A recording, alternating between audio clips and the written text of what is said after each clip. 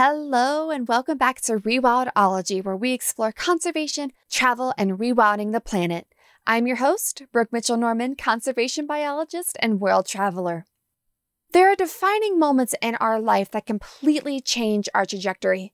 We're firmly set on one path, ready to give it our all, and then something happens that sends us hurling in a new direction. It frightens us, exhilarates us, and when we look back, it's hard to picture the present day without that moment. Kathyun Khalil, PhD, has had many of these moments. The daughter of immigrants, Kathyun's childhood was different than most children in the U.S. In this episode, we explore her experiences growing up in an all-white community, how she discovered her love for wildlife conservation through her many summers at the Oregon Zoo, and how she gained her parents' approval for pursuing a path in conservation.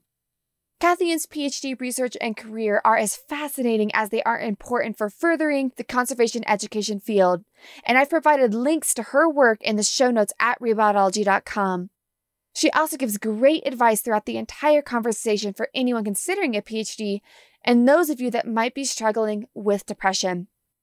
I came out of this conversation with lots of questions that I'm still reflecting on and sorting through, like what does it mean to be an American? How am I using empathy in everything I do? And, most importantly, how do I make this industry relevant to everyone so that our work is valued to those outside of our field? I know none of us want to be crushed when another world event occurs. So, what do we do about that? Kathyun gives her thoughts on these issues, and I'd love to hear your ideas too. Message me on Instagram or LinkedIn at Rewildology or email at hello@rewildology.com. Don't forget to subscribe and review wherever you're listening. Sharing is the best way to help the show grow, and I know I couldn't do it without every single one of you. And now, on to my conversation with Kathyun. Well, if that's the case, then let's just dive on in. Yep.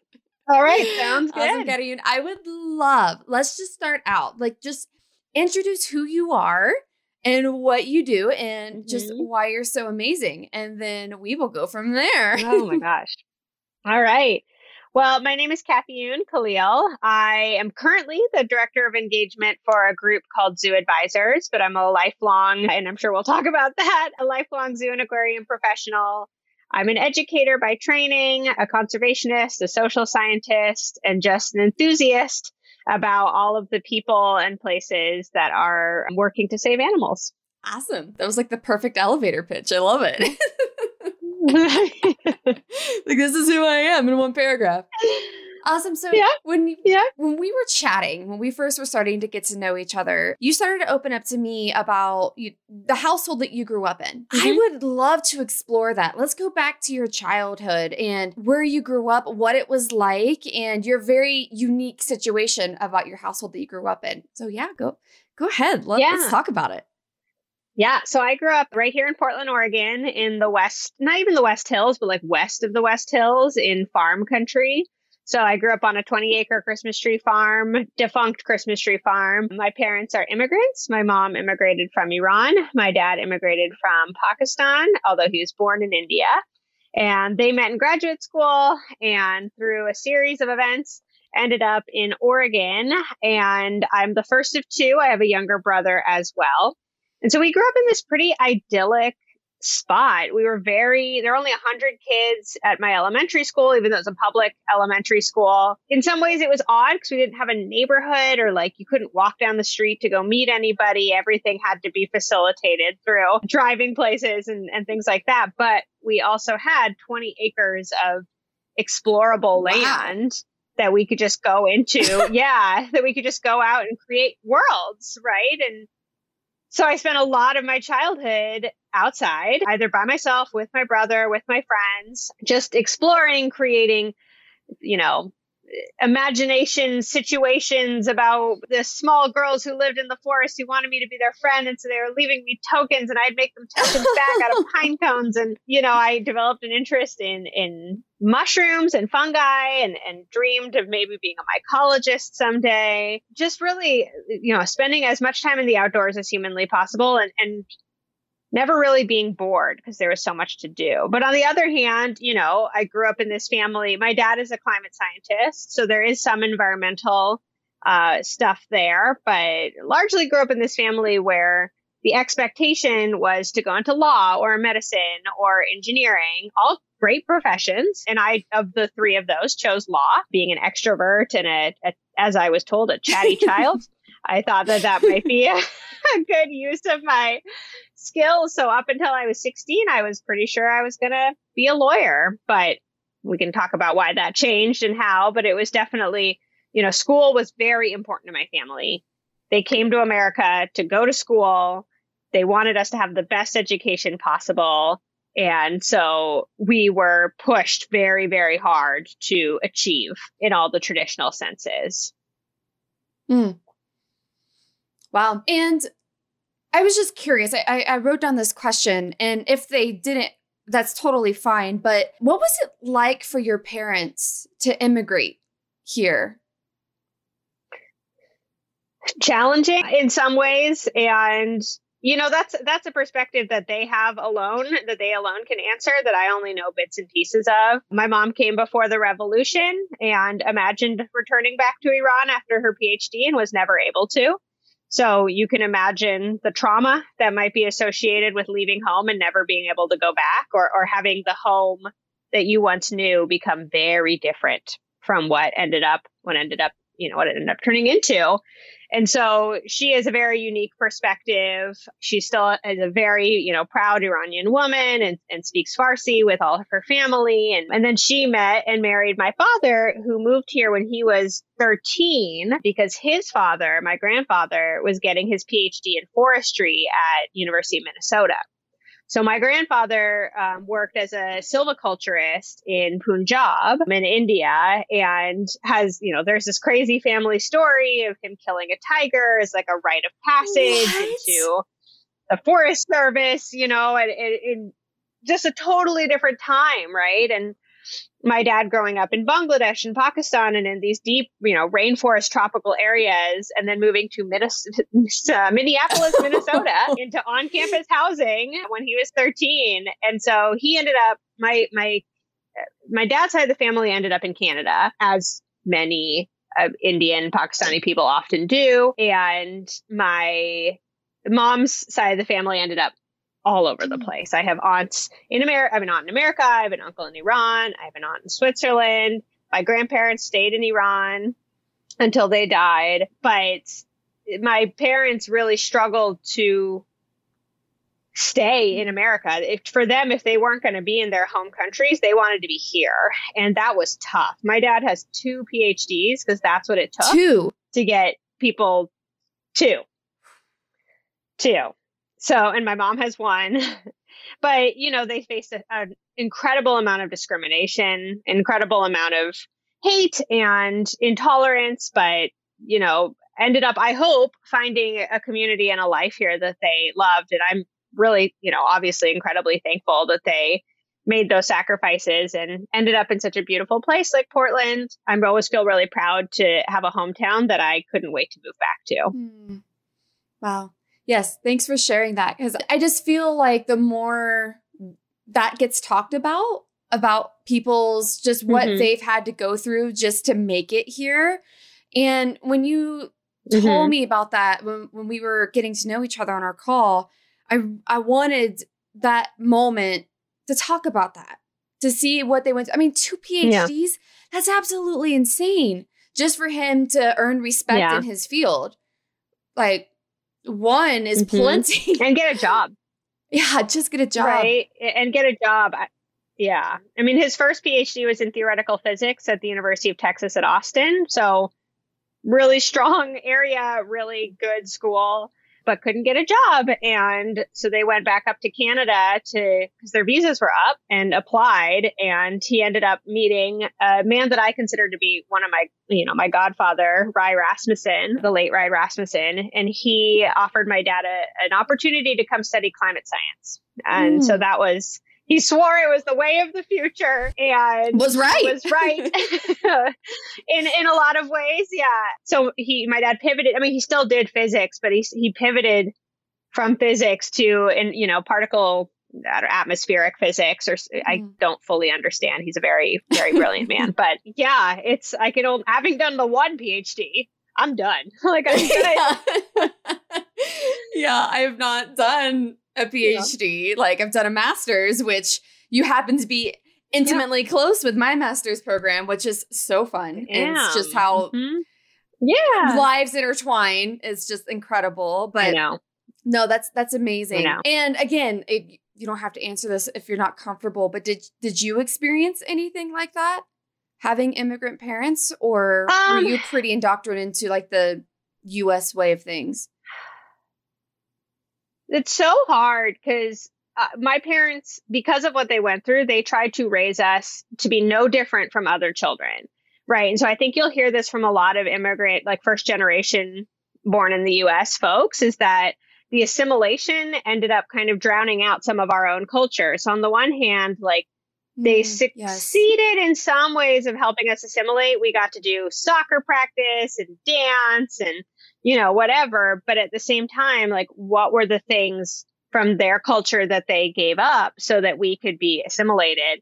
And how successful really was that, right? My name is Kathy Yoon. Like, immediately upon hearing my name, you know that I'm not the same, which is fun, which is great. Like I don't actually go by anything shorter anymore because of that, because I want people to know. I don't want to whitewash my name. Did you used to go by a different name? And then all through high school, up through high school, I went by Kathy, which is, it was kind of put on me. Like I never chose that. And then when I went to college, I chose Kat, and I still have close friends who call me Kat or Kath.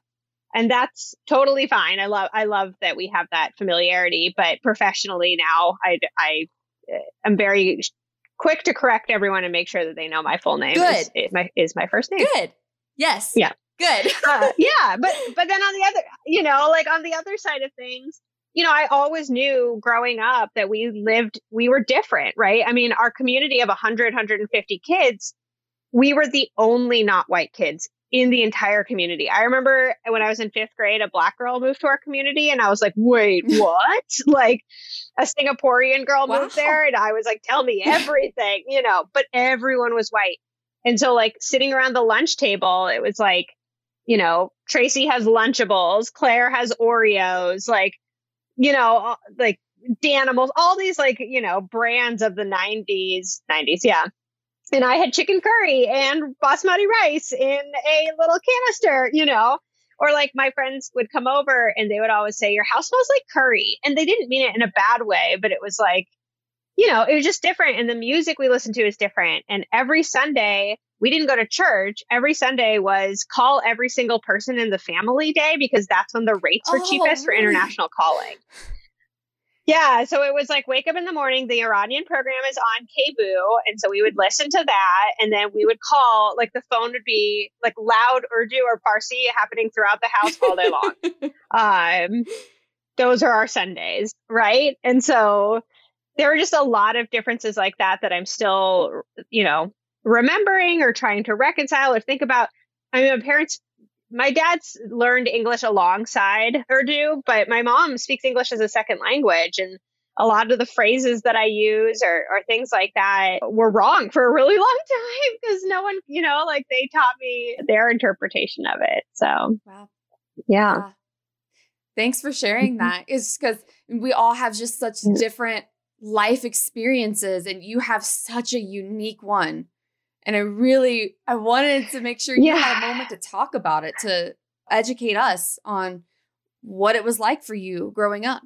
Well, and I think there's all these layers that I unpack and think about all the time. One of them was this idea of being American, right? That I would have white friends who, especially when the administration, even into adulthood, like when the administrations weren't the ones they wanted, they would say like, oh, well, I'm not proud to be, I am ashamed to be an American, or I'm ashamed of our country, or blah, blah, blah. And those phrases like hit me so hard. And I realized it was because my parents gave up so much of their lives, like gave up so much of their identity to come here and be here. And part of that was that not everything's going to be perfect all the time, right? But they understand that no country is perfect. But that sacrifice, it felt like such privilege to be able to say, like, I'm ashamed of being an American when, like, your family didn't have sacrifice what my family sacrificed to be here. Like, how can you say such a thing? Right. Like, well, you just think about it, right? Like, think about your privilege when you say something like that, like, yes, dissension is healthy. Being skeptical of government decisions is absolutely how democracy works. But like the privilege of being able to go to another white country and pass as white is not light. It's not a light issue, you know, like there are definitely countries where I can go and I pass and my white friends don't, but it is a really sensitive and interesting issue that I think I finally traced back to this idea of recognizing the sacrifices that my family made for us to be here. I'm really glad that you've had the time to reflect on that so that you can say that in like a forum like this to help all of us learn more. You know, I've traveled the world so many times. I've been to so many places. And the more I see the world, the more I'm just like, how can we bitch? I don't understand why we bitch so much. Like, I just was in Nepal, and the fact that I can even just come home and have a flushing toilet with sewage that goes into a pipe, and that I have warm water and I can drink out of the faucet, you know? So it's just having context of that, and then having to sacrifice everything that you know just to come to this country. And of course, you know, all this political stuff going on right now. Really wanted to take the time to talk about that, because I just think also on social media right now, everyone is just blaring so many bad, negative things all the time. And it's just like, have you all lost perspective? I mean, yes, I understand why some things there's some things that are just like you said, inherently wrong, that as a culture, as a society, we need to work on. But overall, we are in such a better place than so many places around the world. And I think that we need to keep remembering that and have perspective on it. So, yeah. So just to talk about what your parents had to go through, like 2 PhDs, and your mom also has a PhD. Like, that's 3 PhDs. Yep. For 2 people. Mind blowing. Yeah. For 2 people. Yeah. Just to make it in this country. Like, that is, wow. I hope to meet your parents one day. They're great. I love them. Yes, they are wonderful. Awesome. Well, let's get back to you. So thank you for taking me on that journey through your past. Of course. I love that we did that. But let's get back to you. So as you were getting older, you just mentioned a little bit that one of your only options was to become a lawyer, and that you started to go down that. So let's pick up the story from there. Yeah.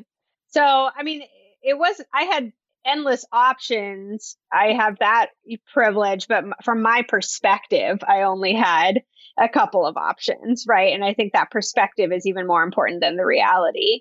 So anyway, I was full into this trajectory. I was on Constitution team, bronze medal nationalists, blah, blah, blah, blah, blah. National champions, not nationalists, bronze medal national champions. And I started volunteering at the zoo because I needed community service hours for high school credit for the International Baccalaureate program. And, you know, I loved the zoo as a child. My dad and I would go all the time. My family would go all the time. Obviously, children have you know, an innate connection to animals, and we can talk about how and why society tries to grow us out of that. But it seemed like a really great opportunity to do something a little different. But I never thought like, oh, this is going to be a deviation from my path.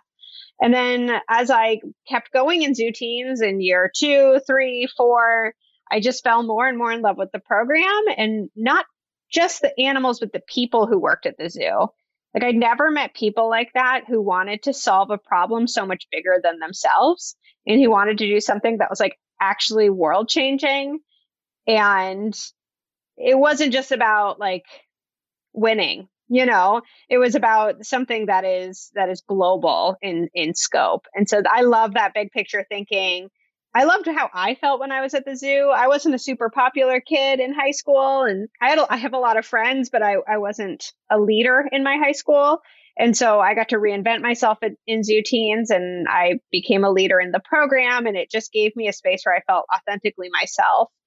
And so I, you know, despite all of that, applied to and got into Claremont McKenna College, which is a heavily government econ college. And it wasn't until I got there on the first day that I decided to change my major to biology, because the day before I left the zoo and had this, this incredible moment of self-awareness that I needed to find my way back there someday. And I didn't know how that looked. It wasn't clear to me how you work at a zoo necessarily, or what the different jobs are. Turns out it wouldn't have mattered, because all the jobs I've had have not been held by anyone else before.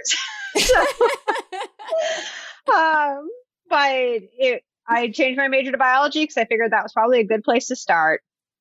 And Claremont was not a positive experience for me. The school was incredibly challenging in a good way. Like, the academics were rigorous, but I really struggled to find my community there, because it seemed like a lot of the passions and identities of the people who were there did not align with my own. And so it was a really tough 4 years. And at the end of it, I took a little break.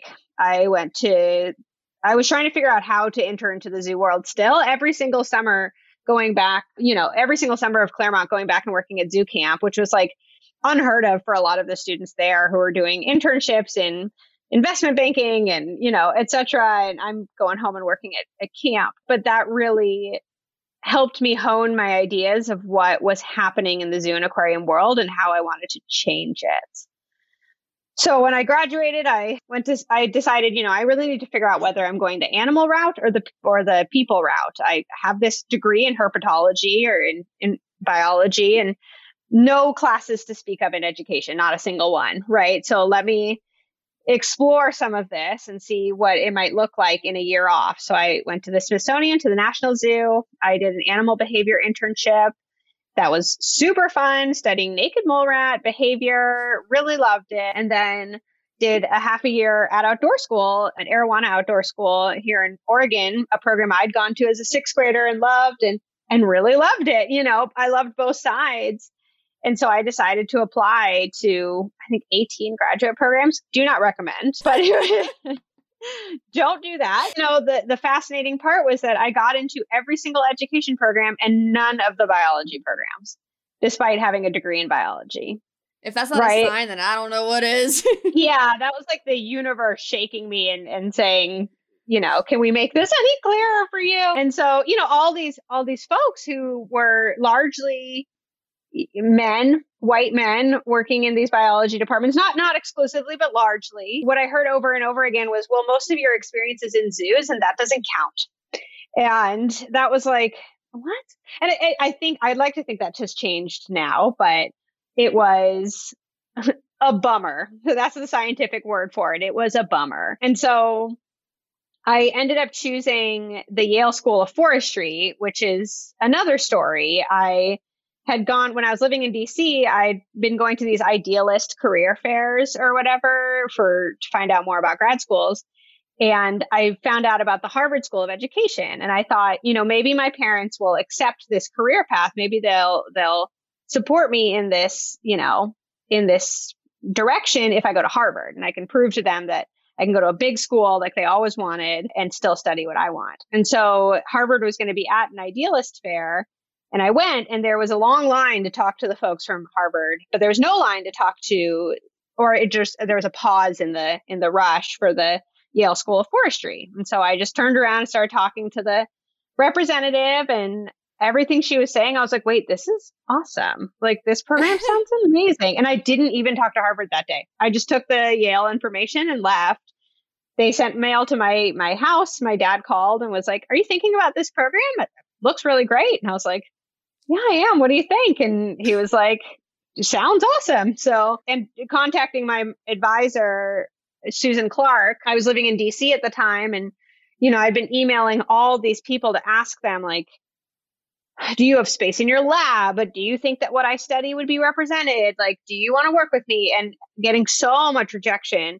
And then Susan emailed me and was like, yeah, you sound great. It sounds like a perfect fit. You should come up and visit. So I walked, 3 miles to the train station and literally in the snow, and took myself to Connecticut and, met with her, and it was a great fit. But Yale was a really big pivot point in my career when I started to think about Let's keep going. Let's keep going. So it sounds like you said that was the big pivot. So what about it felt so good that you knew this is what you needed to do? And then what did you end up studying with Susan? Yeah.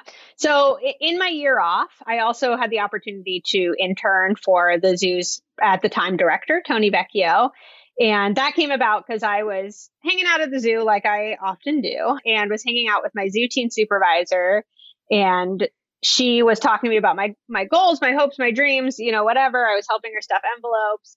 And I told her, I really want to be a zoo director someday. And she was like, well, have you ever met Tony? And I was like, oh my God, I couldn't. He's too famous. So she was like, okay, come upstairs with me. Like, I need to get something from the printer up there. And so we went upstairs, and she literally pushed me into Tony's office, yells, this girl's going to take your job one day, and slams the door behind me. And Tony, to his amazing. I know.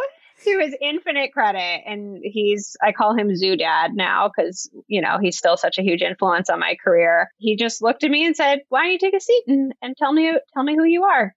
And at the end of that conversation, he goes, I've never done this before, but let's see what happens. Would you like to intern for me? And I was like, would I ever? So we had to go downstairs to the volunteer office, and he had to be like, what if I want an intern? Specifically this one. Can we do that?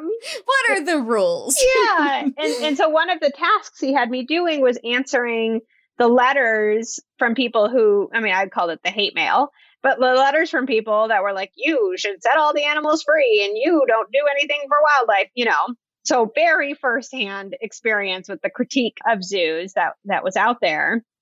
And so I remember going to my ed director, Ann Warner, at the time and saying, don't we have data for this? Like, we should have data that I can use to tell these people off, basically, to demonstrate our impact. Like, and let's have a conversation. Yeah. And she was like, well, that might be a really good thing to do your master's. And so that set me on the course of evaluation, which at the time was not a new concept, but it was definitely burgeoning. There were definitely, some amazing people like Vicki Searles and Catherine Owen working on it in zoos and aquariums, but it wasn't pervasive. And so when I went to Yale, I told Susan I wanted to work on educational evaluation in zoos and aquariums, and she was super interested in that. She was is a large carnivore ecologist who does a lot of policy sciences. And so our interests intersected, and had done a lot of work in zoos over her career. But she was excited about this idea of evaluation, impact evaluation. And so my master's project, which would definitely not fly as a master's project today, was just straight up an evaluation of zoo camp at the Oregon Zoo. Just a straight survey done with fourth graders to measure attitudes and knowledge. I'm like, that's it. But at the time, that was like, whoa, cool, And so, and that's awesome. Yeah, but the community at the forestry school was so incredible. I'm still super close with several of my friends there, and I'm so proud to see what they've done in the field. And I had, one best friend, Ray Wynn Grant, who is a carnivore ecologist now, and we navigated the crazy world of being the only two wildlife people together. So it's again comes down to community. I loved that community. I love the people. I love that Yale creates this world where you don't worry about grades. There's very little competition. You graduate with a 0.00 grade point average, no matter what you do. I really appreciated that. And I also got the opportunity while I was there to study with Stephen Keller, who, if you're a social scientist or a conservation psychologist, that name might ring a bell. He was an incredible scientist who really, broke open everything, a lot of what we know about how people interact with animals and the human nature connection. So he actually introduced me to his PhD student, Nicole Arduin, who was at Yale at the same time as me. And she graduated my first year and got a professorship at Stanford. And we stayed in touch the whole time. And when it came time for me to think of next steps, I decided to go. And that time I only applied to one grad school. I decided to go to Stanford to study with her. So Yale also gave me the most wonderful PhD advisor I could have asked for, and the opportunity to head back west and do my PhD at Stanford. Wow. One, that was beautiful. That was awesome. this how all the pieces just fell together exactly as they should. Yeah. So let's talk more about that. How exactly did you connect with her at Stanford, and how did that conversation go? Will you be my PhD advisor? Like, if there's anybody listening that might be thinking about that, how did you go about making that connection for her to pretty much take you under her wing for the next big step in your life? Yeah, I feel like I do consults for people like at least once every 2 weeks on like, should I do a PhD? And it's such a rich topic area. There's so much to discuss there. But yeah, so I met Nicole when she was a student. So I met her through Steve. He email introduced us and we started talking about her research and my interests and what aligned. And, you know, I had in my mind all these folks that I talked to in that first round that were dismissive, that were, you know, egotistical or power hungry or whatever. And Nicole, just talking to Nicole was none of that, right? She was young. She was bright. She is all these things still, you know, and she would listen to the things I had to say and she was excited about them. And so when she got the professorship, I said, I'd be really interested in considering a PhD with you. And we worked together on my application for a while. Because she was a new professor, I was her first student ever. And PhDs are not like regular school, right? So this is my advice to people always is don't pick the school, pick the program, but most importantly, pick the advisor. I got really lucky that my ideal advisor was also at my ideal school. But, you know, what you need to do to pick a PhD program is read as much as possible and see who is publishing in the areas that you're interested in. Who is publishing things that you're like, oh my God, that's amazing. I want to do that, right? Or I want to yes and that to this next level. And then they may not be taking students, but they may know someone else who was. When I applied to Stanford, that was my second time applying to the School of Education. I got rejected the first time because the advisor wasn't right, right? And I ended up meeting the advisor that I would have gone with, and we talked a lot, and he was like, I'm so glad you made it here. I thought you were a great candidate. You just weren't studying what I'm interested in. So I'm so glad you found Nicole and Nicole found you, and now you're a great match. And I agree. It would have been a totally different experience if I'd worked with a different professor.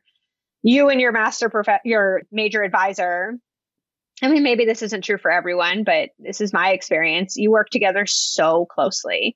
And you know, I still talk to Nicole all the time, and a lot of my connections that I made through my PhD with the North American Association for Environmental Ed are because of her. And you could say Dragonfly was because of her too. She connected me to a friend who connected me to Dragonfly, and that's how I started teaching for them. And I went into my PhD and told Nicole, you know, I want to be out of here in 4 years, and I want to get a job in a zoo or aquarium, not in academia. And the reason she was such a perfect advisor for me was she heard those things and said, okay, let's make it work. Right. She didn't try to push me into her own areas. You know, she had an incredible way of redirecting me without making me feel like I was getting told no, but in a way that made me excited for the new directions. And we really navigated that together, right? As her first PhD student, it was her and I for a couple years just trying to figure out like, wait, what is the qualifying process here? Okay. Well, what does that mean? Can you read the guidebook and tell me, you know, or whatever. But it was so fun. And, you know, there are so many parts of the PhD that are designed to kind of break you down and reform you into a new researcher or a new, you know, a new thought leader. There are so many parts that are devastating and crushing and soul sucking, but interacting with Nicole, you know, doing my research, working on the stuff that I loved working on was never part of it. And we would laugh about the other parts, right? Like a professor would fall asleep in the middle of a lecture or like a talk I was giving, and Nicole and I would just laugh about it later, like, yeah, okay, well. So, you know, you said it's been a straight line. I want the people who are listening to know that it is only in the retelling that it seems like a straight line, right? There are so many times in my career that I've thought that I was done, that I thought that I wasn't going to make it to the next step, that I had been told no in a way that made me doubt everything I, you know, believed in. I have so many rejections under my belt. it is, I'm an educator. I can weave together a pretty narrative of a story with themes and a moral at the end. But I think, it's really important for people to know that it was not a straight line and there were a lot of bumps along the way. And it was all about finding the right people at the right time and being unrelenting in what I wanted to achieve. Once I had kind of narrowed down my personal mission, at least in saying, like, I'm interested in zoos and aquariums, conservation, and I think there's something to this people stuff. And I kept beating that drum over and over. You finally find the people who care about what you care about, and hopefully they'll help you along your path. Yeah, thanks for that. Perspective is so important. And so did you experience that like as you were going into your PhD, or was it into your master's? Or what was like a defining moment when you felt that it was, whether it was imposter syndrome or whatever it was that you had to get over? I mean, there are a couple. So as much as I love the community at Yale, it definitely awakened me to this idea that zoos and aquariums are often popular with our communities, but sometimes unpopular with the environmental world. And that was weird, because I was here with all these people who cared about the same things I cared about. And I would have people say like, but how do you do that at a zoo? That's what seems weird to me, and having to defend where I worked all the time to these folks that I thought should understand was really eye-opening. And then when I got to my PhD, my first year, I was taking all these required classes for the School of Ed that were about K through 12 math and reading, in school. And that's it's a gross oversimplification, but it was a pretty traditional education program. And save Nicole's class, I was studying things I did not care about at all. Like, I love that there are people working on charter school stuff. I did not want to write like a 10-page paper on charter schools, but I had to. And so I went to Nicole and I was like, I don't know that this program is right for me. Like, I don't know that this is what I should be doing. Maybe I should just go back and work in the field. Like, maybe I should forget this PhD and just go do practice. And she had me start a folder in my computer on my email. And she would send me jobs that at zoos and aquariums that required PhDs. And she was like, save all of these. Save these so that when you doubt whether this is the right path, you go back and look at those job descriptions and ask yourself, but is this a job I want someday? And the answer was always yes. The answer, like, these jobs were so exciting that it gave me a focus and gave me a way to kind of cut through the noise and realize what I wanted to do. And I think that's the other big piece of how I approached my degree, was that I saw the PhD as an exercise in research. I saw it as a training tool, not as the culmination of all of my work. I had a good friend in my program. He and I used to sit in the back of class, and we were a little bit of a peanut gallery. And someone asked, one of the professors asked the question one day, like, how many of you would be here if you didn't get a degree at the end? And of course, so many people raised their hand because they want to be like all about learning. And my friend Dan, I remember, turns to the professor and is like, is there an option where you're only here for the paper? Because I think that's what Kathy Yoon's all about. And like, it's not untrue, but it wasn't true. Like, the experience makes you stronger. But going into the PhD was a lot about knowing that when I walk into a room, I'm not the person that people automatically think has those credentials. Right? Like, I am not, I present very young, as many Middle Eastern women do. I wear pink and glitter, and I love flowers and cute animals and Taylor Swift and kittens. and I don't care who knows. I don't care who knows. And so having the PhD helps me to enter, I knew it would, and it has helped me to enter spaces that I might otherwise be excluded from just because of the patriarchy or white supremacy or any of those other wicked systems that exist in our world.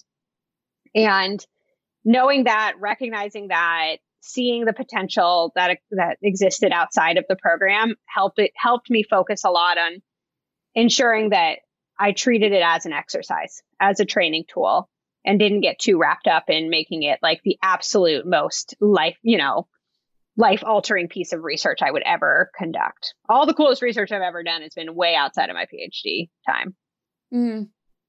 Thanks for sharing that, because I think too, I know I can definitely relate to this. And I'm sure a lot of women, or even there might be some gentlemen listening as well, where you feel like you have to be an image to be a conservationist or to be a scientist or to be in the field. You know what? I love traveling. I really like to wear mascara. You know, I don't like to look like a complete slob when I'm in the middle of nowhere. You know, just a little bit of mascara is kind of nice. Yeah. But I used I'll to apply it feel without a mirror. But exactly. And I might have things everywhere, but at least I feel more presentable. And I used to feel ashamed about that. Yeah. Or that I used to feel ashamed that I was more comfortable wearing just a little bit of makeup. You know, nothing.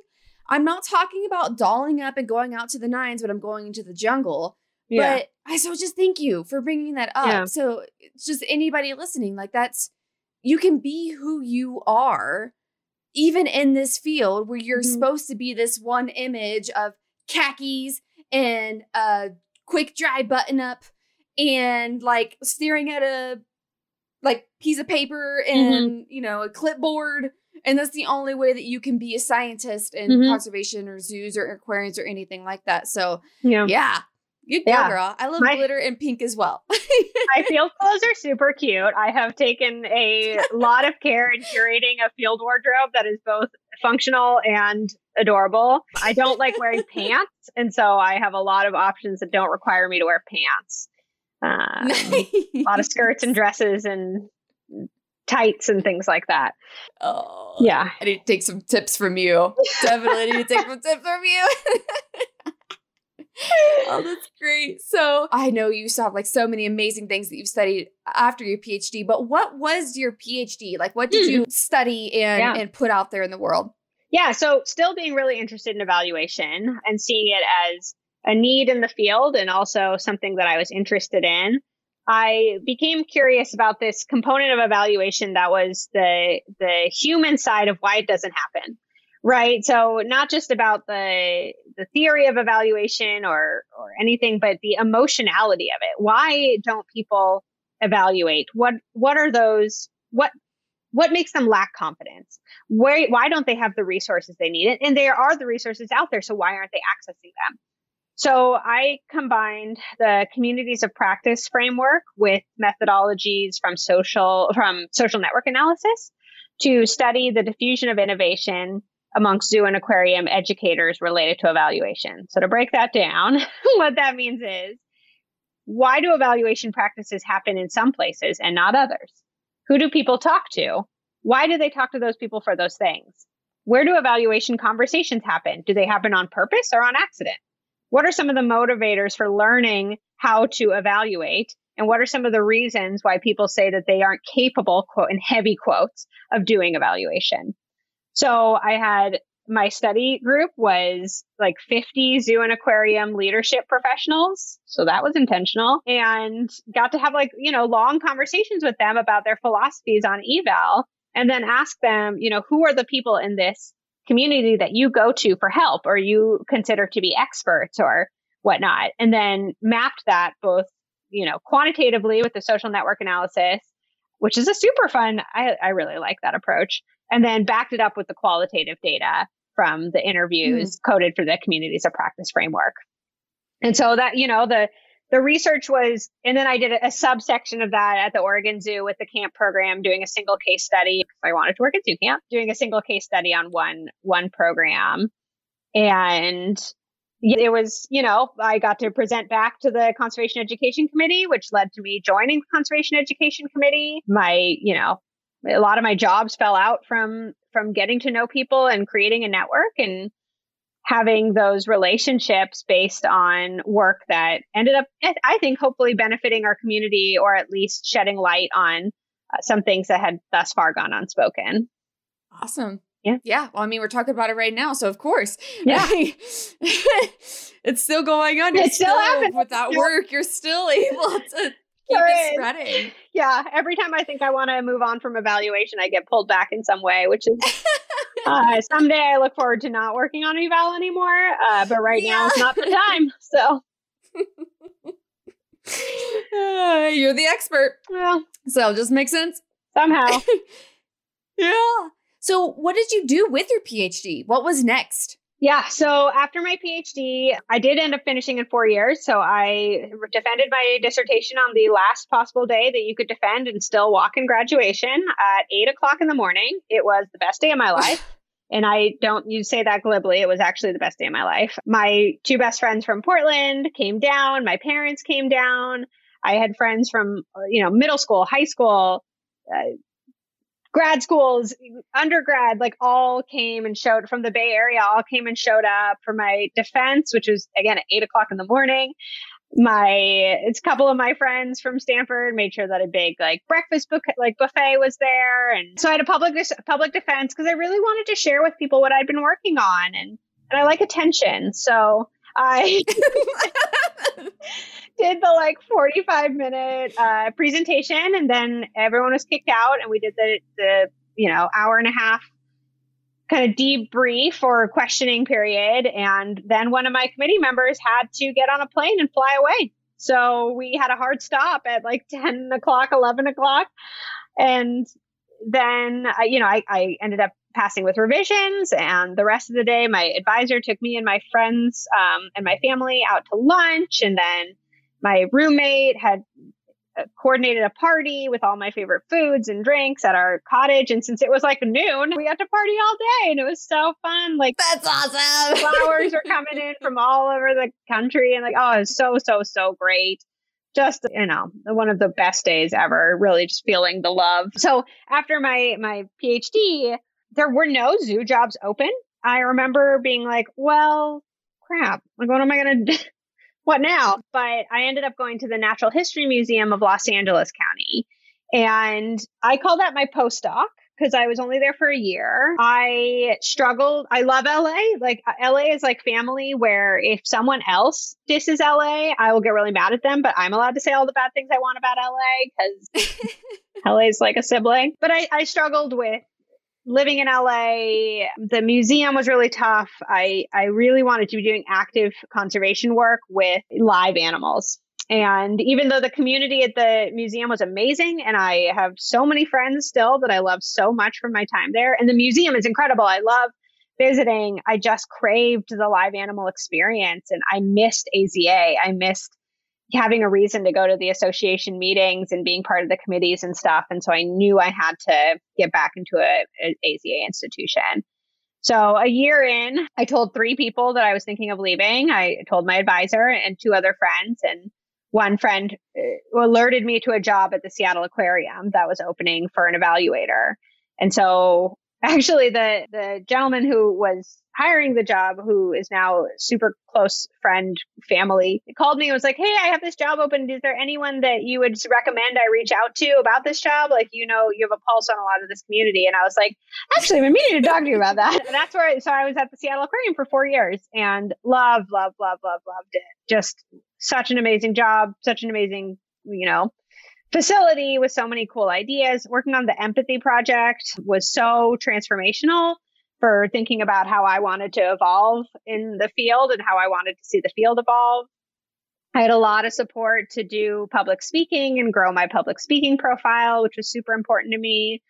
And yeah, I only ended up leaving because one of my dream jobs opened up back at the Oregon Zoo. And so I still, that was kind of a rebirth for me to get that job, work in that, area and feel really have an institutional home again. And so let's, before we get to the Oregon Zoo, so it sounds like this is where your connection with empathy really started to happen. Yes. Is that right? Yep.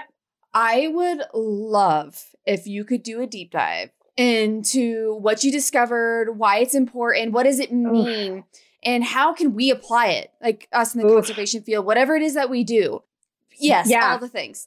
When I got to Seattle Aquarium, the bulk of my responsibility and my contribution to the empathy work has been to synthesize and translate what's been found in the research to practitioners.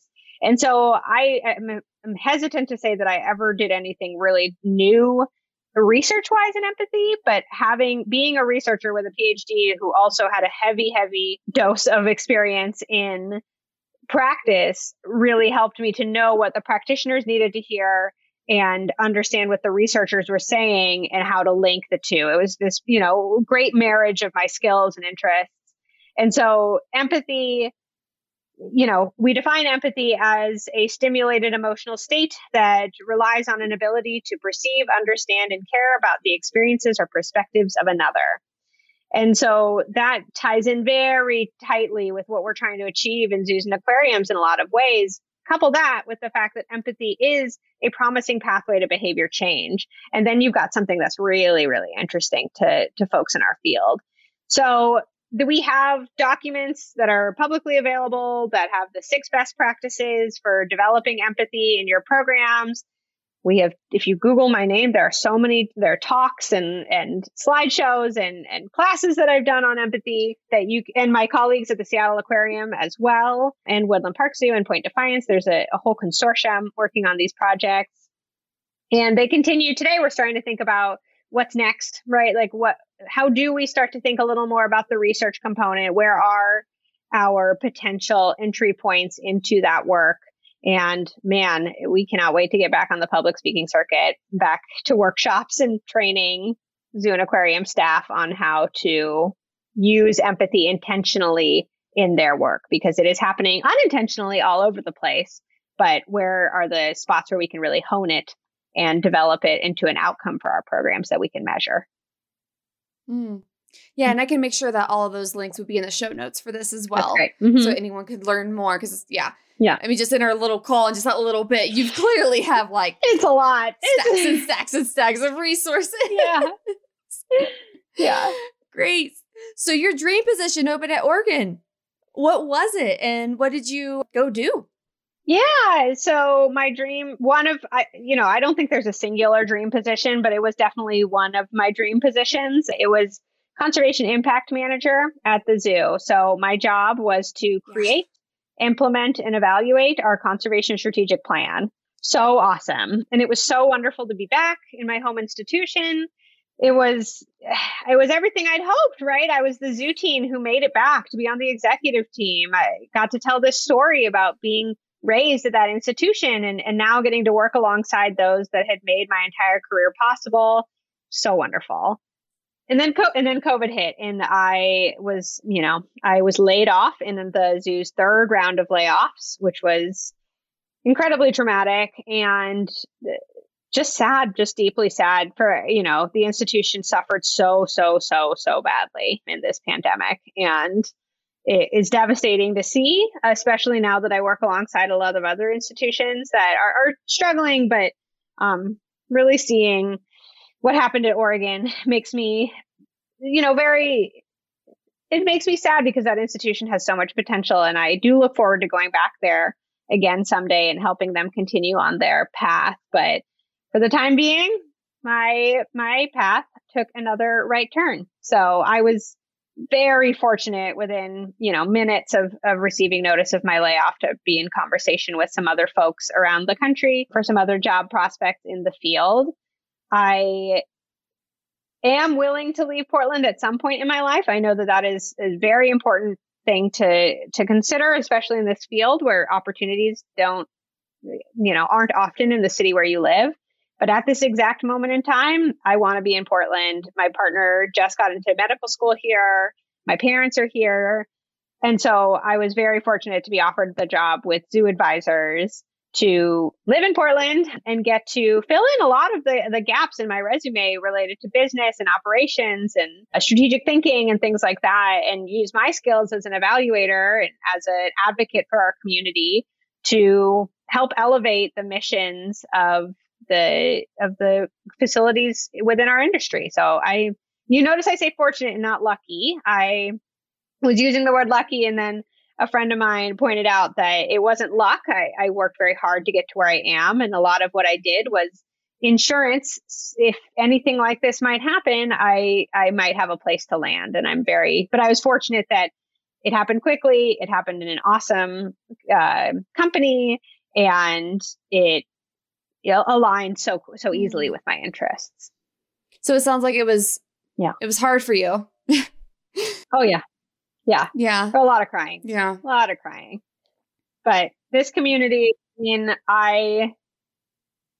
was amazed, and I'm still so humbled by the love and support that I received from, my zoo and aquarium friends, also my Portland friends, my college friends, well, grad school friends. I had flowers at my door within an hour, which was amazing. And they, my love language is gifts. And I told people that. And I have so many fun reminders now of the love that exists in my community. And on my last day, now one of my coworkers, Jackie Ogden, put together a goodbye party for me on Zoom with a bunch of my friends from around the field. That was like a celebration of your last day at Oregon and moving on to new things. Because you don't get that when you get laid off, right? I didn't. You don't get the hey, you did a lot. Yeah, you did a lot for this institution. It's not you, it's us, Yeah. And so that was a really wonderful way to transition and still feel, at a time when I felt like maybe my time in the field was over. It was an amazing reminder that was just not the case, and that I still had a lot of support to stay in the industry. I'm glad. I'm so glad. Yeah. It's like when it happened to me, it was so immediate, so crushing. Like I didn't even have access to any of my files. So lost all my contacts, all my work, everything that had happened. Yeah. I went home and drank 3 glasses of wine. Yeah. And then the next day I was looking for jobs. I had a month to wrap things up, and gotta do what you gotta do. I had a month to cry on every single Zoom call. So, and I decided at one point that I didn't want to turn off my video, because this is the real life impact of some of these decisions, right? And this is who I am, and I'm feeling emotions because the Oregon Zoo was my home, and I gave everything to that facility and look forward to again giving everything to that facility. It just, this time around, was a little bit shorter of a tour than I had anticipated. Stupid pandemic. My God, I know. Yeah, because I was in conservation travel. So conservation travel. Two of the biggest industries that were slammed at once. Yep. But I think it's a really important question for us to reckon with, is why was conservation hit so hard? If we think we are this necessary, if we think we're this important, and there's strong evidence to suggest that all of this happened because of a disconnect in the human-wildlife relationship, right? Then how do we move forward more productively, now seeing how potentially fragile our work can be, but with a renewed sense of purpose and intensity to our passion. I really don't want us to walk away from this thinking that we're going to go back because we weren't doing a good job before of making ourselves relevant to normal people, especially true for education, right? Making ourselves relevant to our industry. So I think it's really critical that we think about doing more, doing better, being bigger advocates for ourselves as we move out of this. This is more my own personal question right now. How do you think we should go about that? Yeah, I don't think it's necessarily my answer to give. I think we are a very capable group. We're a very capable field. We would benefit from everyone's ideas if they're all kind of in this same lens of how do we speak up for ourselves more, right? How can people connect with conservation? How do we make our mission a brighter line, right? How do we, and again, these are some of my own personal opinions, right? That if conservation is our mission, we should be living that in every piece of what we do. Everyone at the facility should be living that. For me, I think that, one of my lines that I use a lot in conversations or in public speaking is that conservation is a people problem. But I think everything is a people problem, right? I think the deprofessionalization of education is a people problem. I think the lack of strong culture in a lot of conservation organizations is a people problem.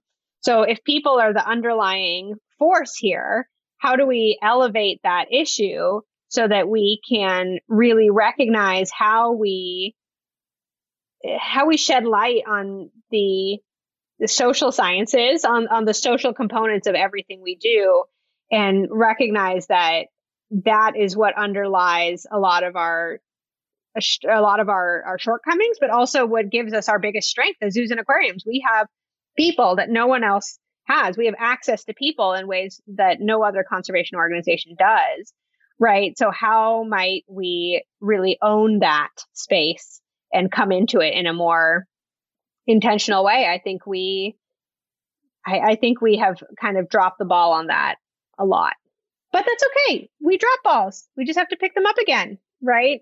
This is our opportunity. Wow. I'm rarely left speechless, and like, wow, I'm going to have to re-listen to this episode again and again and again for like myself. Cause I know everything you just said. I think that I need to sit down and think about these. Cause like one of the main reasons why, I went to Dragonfly and why I took the people route, because I recognized it because I was at the Columbus Zoo and I was in guest engagement and I was talking to everybody, and I'm like, what is coming out of the zookeeper's mouth? They're not understanding. Like these people that I'm talking to, because I'm on the other side of the fence and I'm hearing what they're saying. Because, these people are with cheetahs and they're like, oh, and this person's like, oh my gosh, how do I get a cheetah? Mom, I really want a cheetah. And I was like, so nothing that's coming out of their mouth, these people are actually absorbing. Yeah. And that was my inspiration and what's taken like me on my path. And when I went up to Dragonfly, and then every single thing since then has been more focused on the people side of stuff. And and even like the reason why this exists is, Rewildology now is just exploring like amazing people like you and your stories and what you found. And yeah, I think that I need to like do some journal entries on everything you just said, because I feel like there's some personal questions of mine that I need to sort through. The why. I mean, the why is so important. Yeah. Well, and there's going to be discomfort too, right? I think anytime there's a shift in a paradigm, anytime we welcome a new, discipline into our fold, there's discomfort because we have to think in different ways that we're not used to thinking, and we may have to allocate resources differently. And that is, that is really challenging. But if we start to think about the power of zoos and aquariums being in the people, that everything we do is to influence, inspire, work with people, co-create programs and experiences and conservation plans with people, then I think we could really hit our stride. We could really hit some of the finer points of our strengths in a new way and maybe be more influential. Wow. Well, consider me an ally. I don't even know what that means yet, but I'm on board. And whatever way that means. And who knows, maybe in 5 years when I'm a zoo director somewhere, I'll listen to this and be like, wow, Kathy, that was nope, that was not how that ended up panning out. But, I think it's really important in this field to embody a growth mindset. And, you can have an idea and you can run with it. And this is the idea that I'm running with right now. But I am 100% open to that idea being proven incorrect or to be given nuance and texture through different experiences or perspectives. I think that's really important. Wow. Yeah. I have a lot of reflection I need to do after this, which is great. Like, that's why I love these conversations. Like, I have not personally, because I've explored just, life circumstances. I've really sat down and thought and reflected about a lot of other things, and what you just particularly said, I think I need to work on that as well. And who knows, that might shift my own trajectory with what you just mentioned. Hey, I hope it would be something amazing. I know it would. So I love to ask this question to everyone that I chat with, just to see what organically comes up. And you've mentioned a lot, but I think it would be wonderful if you could share one particular struggle you've had to go through or that you might be dealing with right now, either one, and just take us through that and how you got through it. And So I long diagnosed and long suffered from major depressive disorder and generalized anxiety, mostly the depression part. I, up through college and everything was unmedicated, untherapized, just trying to be happier and, do things that brought me joy and all that kind of stuff. And I think that works for some people, but for those of us who are clinically depressed, I think it is really important to recognize it as a disease, as a condition, as something real that needs treatment and to be taken seriously. And so I've been medicated for my depression for a long time. It helps a lot.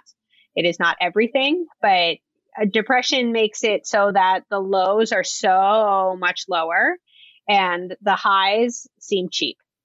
And so I think, especially in this time, right, when it's been the worst year of my life, worst year of so many people's lives, people often say, well, you have so much to be thankful for. You have, your family and your friends and this job and all that stuff. And it is okay to both recognize that and also grieve the things that you have lost, right? And recognize that when you are depressed, that grief may be more intense than other people can understand or than you can even convey, right? And I consider myself to be an optimistic person, to be a positive person.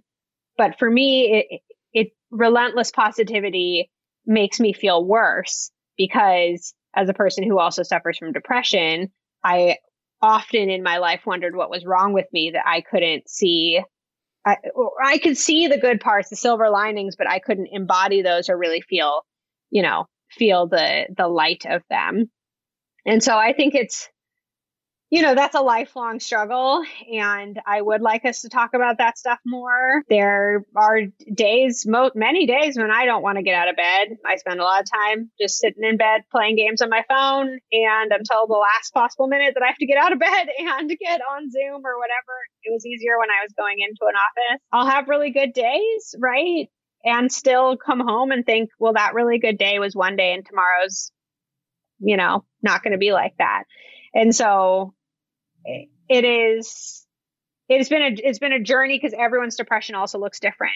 And I think that's really important to recognize too. And there are a lot of good resources for if you're not a person with depression, for how to recognize it and work and love people who are depressed. What is it called? Hyperbole and a Half did a really amazing comic strip about depression. And I used to show it to friends a lot, with this idea that like, hey, when you're trying to make me feel better, like this is what I wish you knew, right? That the answers that you're giving me are for a problem that is very different than the one I am trying to solve, right? And though it may seem on the surface like I'm sad about this breakup or I'm sad about this, job or bad grade or I'm homesick, like that is not the problem I need you to solve, right? That there is something underlying that is far more nefarious.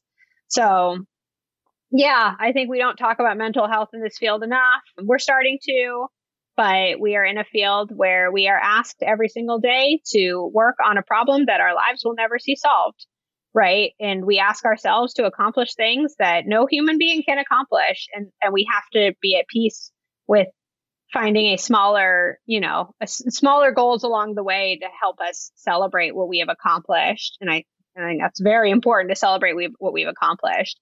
But we often do this at lower pay, less social capital. How many of us have gone to a party or something and people think that what we're doing is so cool, but it's not quite the same reaction as when someone says that they're a surgeon, right? Or when someone says that, they work for Google or whatever, right? Like it's cool that we work with animals, but we don't get the same, and that's messed up, right? But we don't get the same social capital that others might in the more traditional jobs that our society values. And I think that's something we need to change too, and think about how we change. Right. And as just these issues that we've been talking about for so long are starting to be so obvious to everyone else, it's like, see, we've been saying this forever and you're finally just now listening to us. But even then, just like you said, just the social capital of it. I have a lot of people or family members or friends are like, oh, Brooke, tell them what you do. It's so cool. That sounds like, oh, it's just like a passion that you went down. There are days where I feel like I'm trying to save the goddamn world and you work at a bank. I don't care about your bank. Yeah. If the world ends because nature's gone, then your bank doesn't matter anymore. So, and just an overwhelming, almost like the world is on your shoulders. And that's why I always love asking this question, because mental health has been brought up on multiple occasions when I've asked that. And I'm sure. And I don't know how many times you or other of my guests have had an opportunity to talk about it. in an open, honest forum, and you can say whatever you want. So yeah, thanks for sharing that, because I never know what anybody's going to say. Yeah, of course. Awesome. So this has been so much fun. So much fun. Yeah. Do you have any like last pieces of parting advice that you would love to just share with anybody?